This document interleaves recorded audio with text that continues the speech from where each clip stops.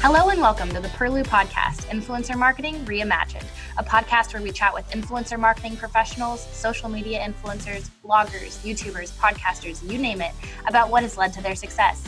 Today, we're speaking with a real social media guru, one of the early adopters of content strategy and social media marketing, Dave Peck. He's the head of social media and influencer marketing at RingCentral, and he's been an active contributor to integrated digital marketing strategy and online communities since 2004. I'm your host, Alexis Trammell. We hope you enjoy today's episode. Apologies for my nasally voice. I'm just coming off of a cold, but Dave's the guy you want to hear from anyway. If you like today's episode, we hope you sign up for Perlu to learn more about how you can grow your influencer marketing career. Before RingCentral, Dave Peck served as the CMO of Kind Financial, as well as the head of global social and influencer at PayPal, where he oversaw the company's social strategy and influencer relations, as well as leading the development and execution of integrated digital marketing. And earlier in his career, Dave helped build online communities and develop social media strategies for several major brands, including Coca-Cola, Wells Fargo, and the Grammys. He is also the author of Think Before You Engage, 100 Questions to Ask Before Starting a Social Media Marketing Campaign. Dave has been profiled or interviewed on CNBC, NBC, The Today Show, and USA Today for his social media, digital, and influencer marketing strategies. And we're thrilled that today he'll be sharing his influencer marketing insights with our Perlu members. Thank you so much for joining us today, Dave. Thanks so much. Thanks for having me, Alexis. How did you first get into content strategy and social media marketing? So that is a crazy long story. So I usually don't share this with people, but you got to remember the influencer social space has only been around for, 13, 14 years now. So in my previous life, I was an insurance broker of all things. Yes, okay. That's right. An insurance broker became at one point the head of social and marketing at PayPal and RingCentral. So the other thing to know about me is I have 5 children.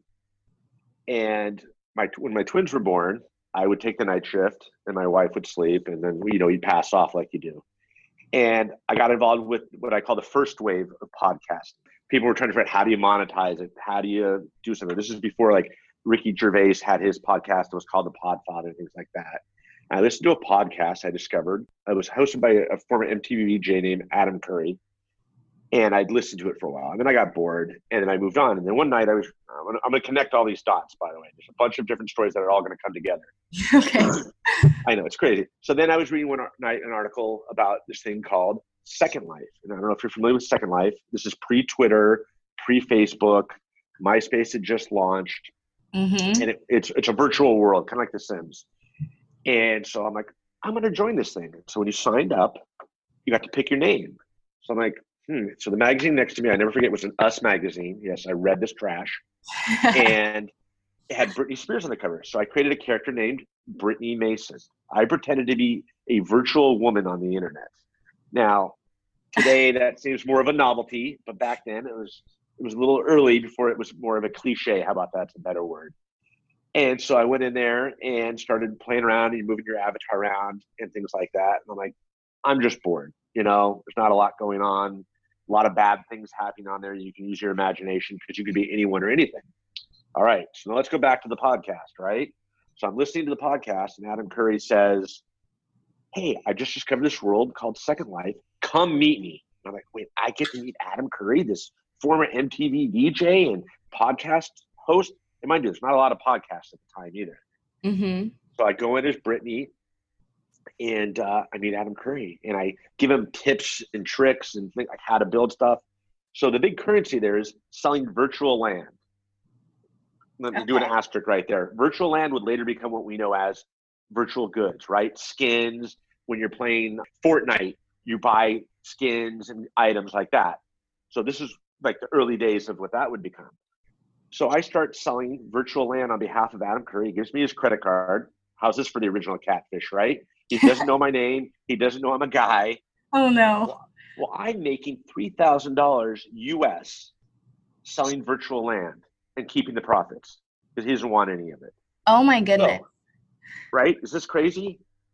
And so now what happens is all these podcasters who are working for his company, he owns a company called Pod Show, I should point out, at the time, come there to the virtual island, called Pod Show Island and start buying land, and I'm keeping the money. Well, then what would happen is Pod Show had now XM. Let me back up again. XM satellite launches now. This is, remember, it's 12 years ago, so it's a novelty. They have a channel called Pod Show on there. So all these podcaster shows are being syndicated there. And those gets a little confusing. And then, so what they would do is go back and go, come find me on Pod Show Island with Brittany Mason. That's my avatar, right? So all these Pod Show people are talking about my avatar like it's a real person, like I'm a real woman and everything like that. There's no Skype. You can't video chat with Skype or any of that kind of stuff, mind you, at the time. Okay, so now what happens is all these brands start going, wait a second, what's going on here? And we were calling it new media. It's not even called social. We didn't have the term social media at the time. And so brands like Home Depot, Sears are building virtual buildings where you could buy a virtual dishwasher for your virtual house. Wells Fargo has an island called Stagecoach Island where you can learn about banking in the virtual world. Most bizarre thing in the world, right? Right. So Coke comes in and says, hey, we need help. Let's hire Brittany Mason. We've heard about her on satellite radio. So Coke hires me for my very first gig, not knowing I'm a guy. And I build out a campaign for them in a virtual world, designing like, what does your ultimate Coke bottle look like? Which then gets highlighted in, I think it was Business Week and things like that. And the avatar's name is mentioned. And they're paying me for this, mind you. Never met me. I'm using my wife's name when I have to write the checks, and they have to pay me, and her social security number for everything. Okay, where's this going, Dave? So then what happens is Stagecoach, Wells Fargo says, hey, we want help. And Wells Fargo hires me. So I start building out these virtual worlds with what would become social strategies and things like that, right? So then I end up doing a project for Berkeley. And I'm here in Silicon Valley. Berkeley's right across the bay here. And I'm like, you know what? I'm going to tell them I'm a guy. So I tell them I'm a guy. I come over. I do some work for them. And life goes on, right? So I'm making a living doing all this. And then the young lady reaches out in December from Berkeley and says, hey, I got a friend who's doing a documentary, and we'd love to highlight how does Second Life ramp up for the holidays. I'm like, okay. So I get on the phone with the person, and one of the few people know my name is really Dave. And we set up talking. They go like, we want to change the whole documentary. We want to do it on you and how you're making money and pretending to be a woman on the internet. Oh, cool. I'm like, okay. Like, we'd like to come over to your house next week and film. I'm like, okay. So now comes the best part. I got to tell my wife I've been pretending to be a woman on the internet because I'm coming to the house. Oh, no. I've told my wife this. And I'm supposed to be selling insurance during the day. So I remember where I was and everything. I was standing in front of the TV and I said, hey, I got to tell you something. Pretend to be a woman on the internet. She's like, what? But I have all the uncashed checks because I can't cash the checks because they're in her name. So I give her the checks. Well, that shuts up the conversation. We're done, right? So the next morning, an NBC news truck pulls up, and Peter Alexander, who's now the head of their political stuff, pulls up and walks in my house. I'm like, wait a second. I thought it was a documentary. Like, well, it was supposed to be, but now we're going to highlight you for the Today Show. Wow. Like, what? So they do a live broadcast. You know how they do on the Today Show, they do like 3 minutes of the segment, and then you can watch the whole thing next week on MSNBC or whatever. Yeah. So that's what it was. So they ended up doing, the documentary was on MSNBC. They highlighted me on the Today Show and then teased it with that. Okay. So my mind is blown, right? Because I thought it was just going to be some one-off documentary. Well, from there, I get highlighted. Emails just start flooding me. Wells Fargo, Stella McCartney, Gucci, they're all the same brand. Sergio Rossi, more reality stars than you can shake a stick at, and D-list celebrities whose names I won't say. But I've been working with bachelors and bachelorettes, Big Brother, Survivor reality stars, tons of 80s stars, and just blowing up. It's just blowing up. Okay, so now we got to go back again. So remember that virtual world I'm in, right? Mm-hmm. Well, all the geeks and nerds, and I say that with love because I'm a geek and nerd, they're off doing amazing things. One of them goes off and starts this little company called Twitter. A bunch of them go work at this company called Facebook. Some are working for what would become Twitch. One of my favorites is, I don't know if you're familiar with Justine Isaac, Justine. No. So she's the gal that got the phone bill that had to be FedEx to her because it was so big. Oh, yes, I remember one of the original YouTube stars. Yeah. A huge thought leader, Robert Scoble, Jeremiah Oyang, the founder of Vonage, Jeff Pulver. The list just, I could name drop all day. Well, everything's tied back to Second Life. Because it was one of the first social networks in a way, right? You could be anywhere in the world and connect. And that would later be what Twitter becomes, Facebook, right? So on and so on. So everything's happening. Like I said, I mentioned I worked for Wells Fargo for a couple of years, Gucci. I ended up doing MTV, Ozzy Osbourne of all people. The list goes on and on and on. Till one day, PayPal comes along and makes me the offer I can't refuse to launch their social practice. And the reason why it was the offer you couldn't refuse is they have health insurance. Remember, I had 5 kids. My wife says, "You're taking this job, enough with the freelance. Yeah. We get health insurance benefits." So I go to PayPal. I end up working there for about 5.5 years, launching social, launching their influencer practice. And from there I leave. And then I'm always an early adopter. So I'm always looking for the next trend. So then I go to Kind Financial, which is a cannabis company, but on the technology side. And then I left there, and now I am at RingCentral, launching their social, or reinvigorating their social program, and then launching their influencer program. Wow, that is an insane story. It all started with a little avatar named Brittany. So I wrote a book in 2008 on social media marketing, and the book is dedicated to Brittany. This book is dedicated to Brittany. That is so Who doesn't exist. Yeah. Yes. Wow. And what great timing for you to have gotten into that and start monetizing that right at that time. Just dumb luck. And I love that I can always tie everything back to Second Life. And every now and then I'll be at an event or a conference and somebody will call them up and call me Brittany, who goes back to the days when we were on Second Life. They remember it. But it's fun how, like, I keep using the Fortnite example where you buy skins, and it's been around for Call of Duty. Everybody's been doing it. But that all goes back to the original Second Life. That's where it kind of started in a way. And it's not me saying that. It's credited in other people's books and things like that. Or Twitter and Gmail and Skype with video. We'd all pass the alpha or beta invites around from that same little group. And we'd move as a pack. It's really, I'd love to do a white paper on it one day on when I'm really bored, on how we moved from Second Life to Twitter to Facebook to, it just goes on. Anything that would launch. I'm forgetting all these social networks that failed, but things like that, Foursquare. That one of those guys, the founder of Foursquare, was on Second Life with us. That's incredible. That is so crazy. It's weird. It's weird how fast those things snowball too, whenever you just jump on it right at the right time.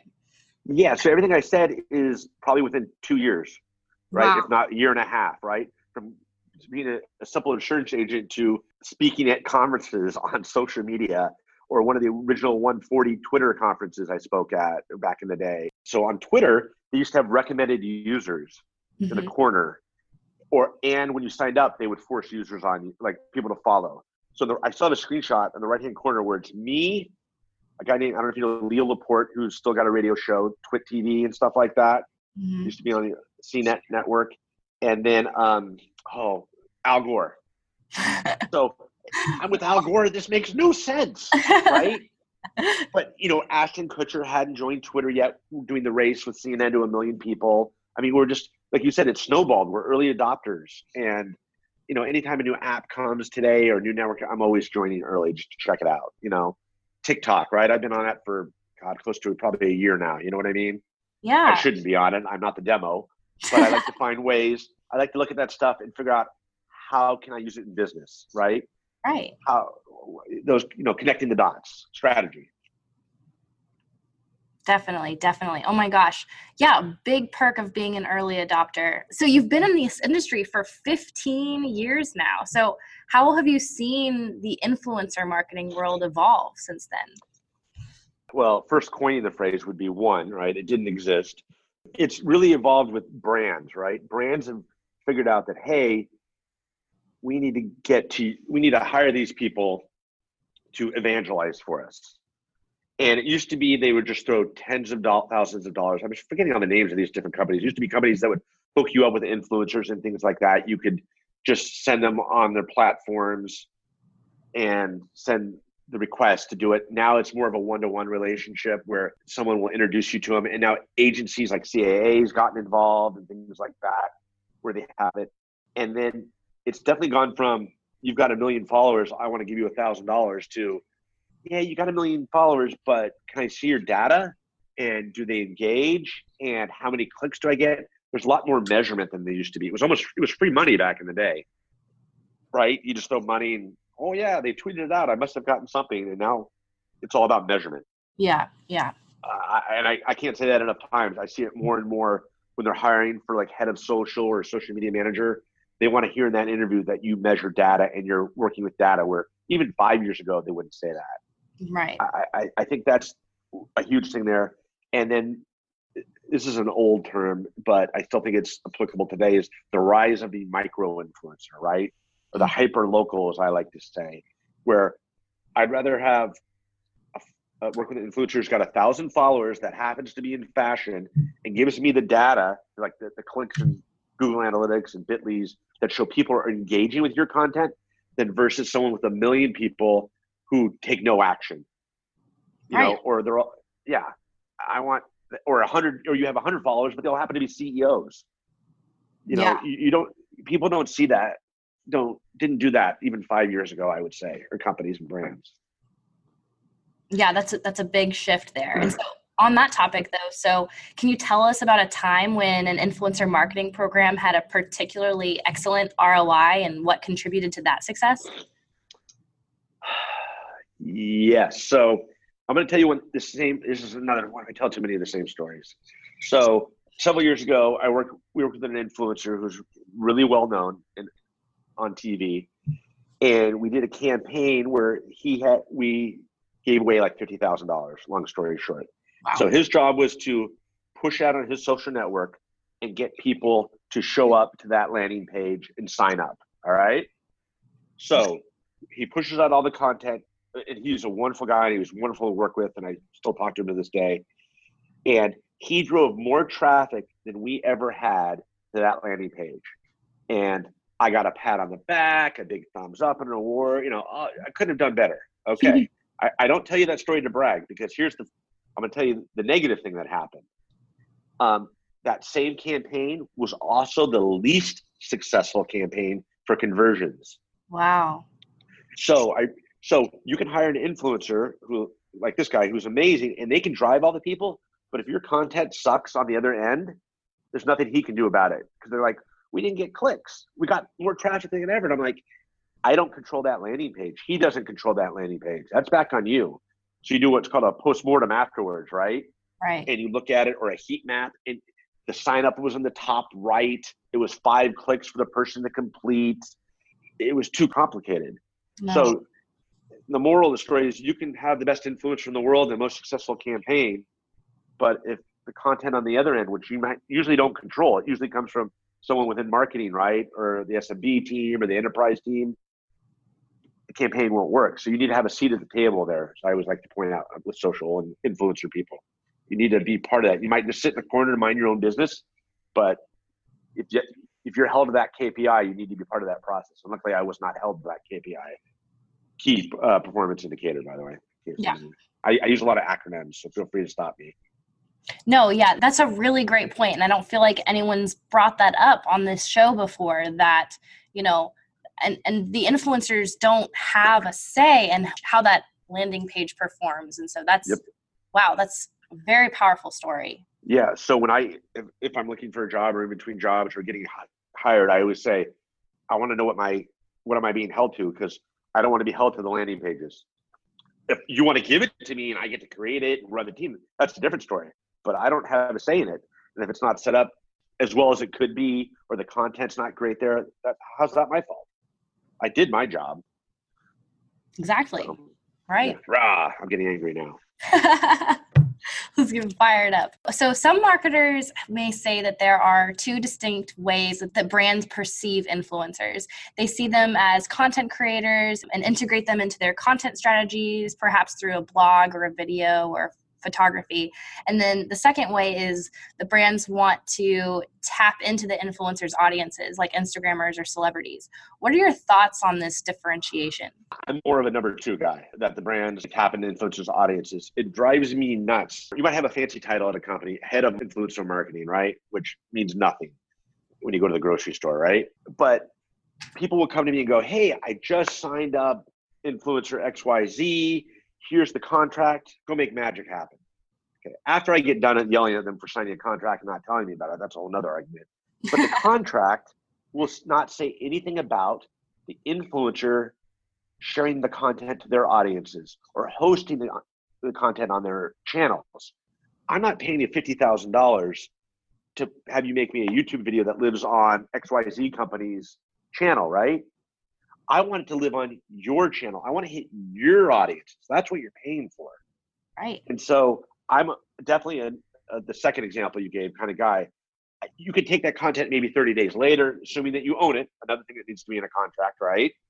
Because a lot of influencers will take it down after 30 days and put it on my YouTube channel or my blog later. But I want that aha moment. I want to own that moment in time where it hits your network, hits your channel, you share it out. So I don't know why people don't do that all the time. It baffles me. Because I'm talking to myself, right? I've already gotten people following me or engaging with me, right? Why would I want to get more audience share. I want to reach out to outside the bubble, as I like to call it. Are you in favor of the brand resharing what the influencer already posted? Yeah, but I'd wait a few weeks or 30 days because then you get into SEO and weird stuff like that, right? With the same content. I want to wait 30 days, let them do their thing, and then put it up on my channel while keeping it up on theirs. Because I don't care about the SEO juice necessarily, but some people might. I personally am like, whatever, because the content will disappear anyway. It's not going to be impactful after a month or two. Okay. So, yeah, I want my money to work harder and smarter, right? I don't want to just pay for content. I want to pay for content and audience, right? If they're a thought leader or an influencer, I want them to evangelize on our behalf. Yeah. So you spoke about this a little bit earlier.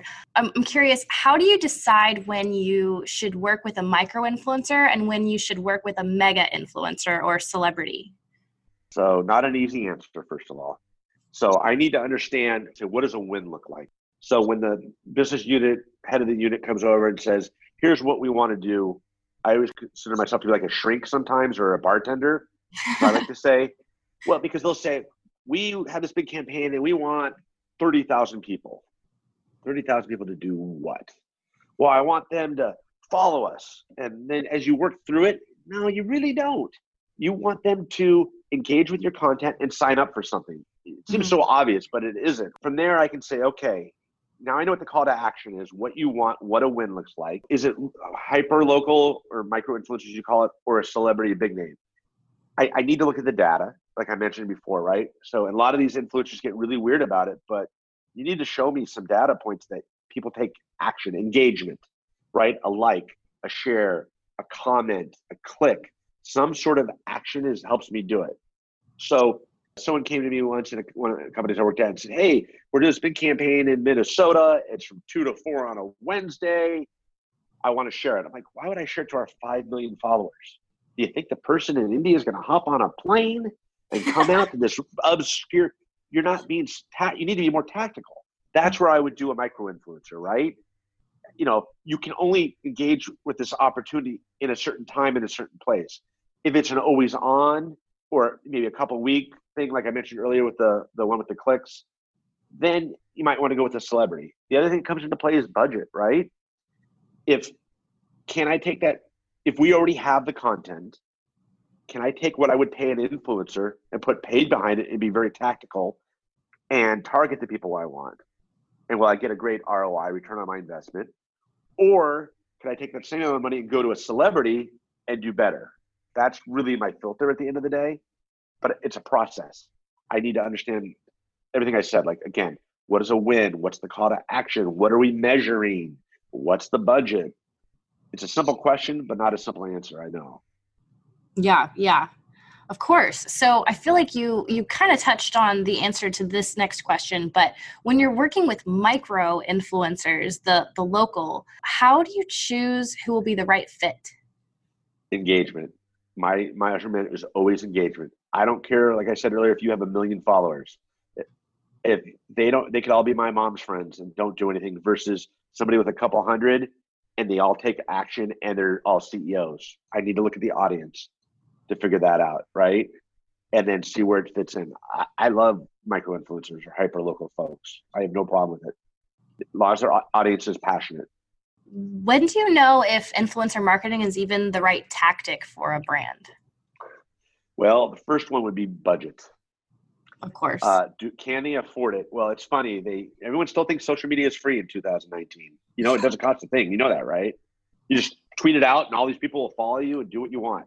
Oh, yeah. Yeah, right. So that's one. Two is, what's the influencer content look like? Are they appropriate? Does it roll up to the brand's goals? Here's the biggest one. Can the brand wait for results? So just because I tweeted on a Monday doesn't mean the guy's going to show up on a Tuesday and sign up, right? Mm-hmm. It could take a while for the audiences to see the content. It could take a while for people to take action. Maybe they offer something they don't want right away.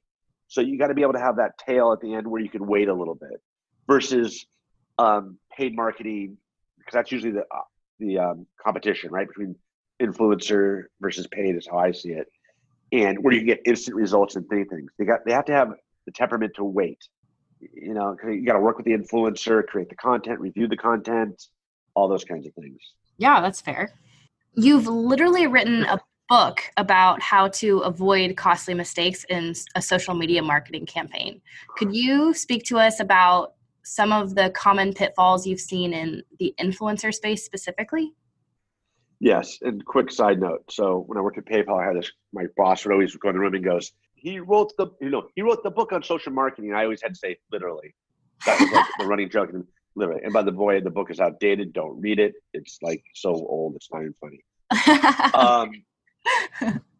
So one would be what I said earlier, the contracts. People aren't putting the right things in the contracts. They're not, how long does the content live on the influencers' channels? Does it live on the influencers' channels? That's my biggest red flag. I'd say out of 10 times I see influencer marketing, they don't put that in there. How many times is the influencer going to share it? Who owns the content? That's the other thing. Most influencers don't let you own the content, and then they take it down after a while. I don't think people realize that. So after 30 days, I usually see the content goes away, the brand relationship, because they might work with Coke on a Monday, and 30 days later they start working with Pepsi. And that drives me batty. So that's another thing is the influencers hate it, but if I'm paying them, if it's a big celebrity like we mentioned, and I'm writing them a big check, they should be able to work with a brand in our space for at least 90 days. Right. Yeah. Suck it up. I'm sorry. It's the way it is, but we're giving you a lot of money and I need to show some loyalty. And loyalty is another thing I like to bring up is I like to try to work with the same influencers over and over again. I don't want it to be a one and done in the contract. I want it to be like 3 or 4 moments in time that we're working together. And it might be over the course of a year. So this is not just a Monday contract. This is a 365-day contract. Yeah. And the influencer gets money and they know they're going to get money and they're going to work this brand again. And we'll probably re-up if everything goes well. So that makes them want to create better content and, evangelize more. And then the other thing that happens is the influencer will kind of, I'm going to call it a freebie for lack of a better term. So some of my favorite ones is they'll post stuff like Throwback Thursday and they'll use that same content again. So I get another moment in time with that influencer and it didn't cost me a dime more than I already paid because they know that we're going to work with them and they're going to work with us. Those need to be in the contracts and there never are, ever. What about copy and paste influencer marketing where you ask a billion influencers to say the same thing about your product? I like user-generated content. So I would never ask them to say the same thing. I'd work with them and show, here's our brand book. Here's what we stand for. We see ourselves as collaborative or something like that. Go forth and make the content. Hopefully they throw those words in there and they're smart enough to use the brand book, right? But I would never force it upon them. And I don't want to review their content either. I want it to just be natural. So one of them, he's a Snapchatter. I think he's still around. His name was Sean Duras, or is Sean Duras. And he was an early Snapchatter. One of the most pleasant experiences I've ever had working with an influencer. And so we walked into the brand and he came up with the idea. He says, this was a PayPal campaign. What would people do if PayPal didn't exist? How would they get their money? So this was around an event here in the Bay Area called Outside Lands in San Francisco. So this is pre-event. And so he reached out to it, he snapped it out to his followers, and they all created these amazing videos. I still remember the one where a turtle had a dollar bill taped to his back and he's walking, or someone would drop it with a rock outside a window and hope you catch it, and things like that. And so all of his community created their own content. They didn't hear from me, they heard from him. And that's the stuff I love. I'm getting excited talking about it. I got to find the videos. It was really cool. So what is your best piece of advice you could give a brand that is trying to break into influencer marketing for the first time? Go small, work with what we call the micro influencer. You need to have your brand, what your brand stands for, what's your mission, what's your goals of the campaign, and work with them directly. I know there's always a middleman, but it's best that you work directly with them and get them on a phone for an hour and just walk them through. That's where I've seen the most success, where they get to understand what you're trying to accomplish and what you stand for. So it comes across, right? Like, again, with Honduras, he knew we had a sense of humor as a brand, so we didn't mind that. So you need to educate them on that and what the content you want and what it looks like. And I think I've said it twice now, I'll say it 2 times, is don't get caught up on the 1 million followers and 30 million followers. Measure engagement. You want to click. You want people to do something.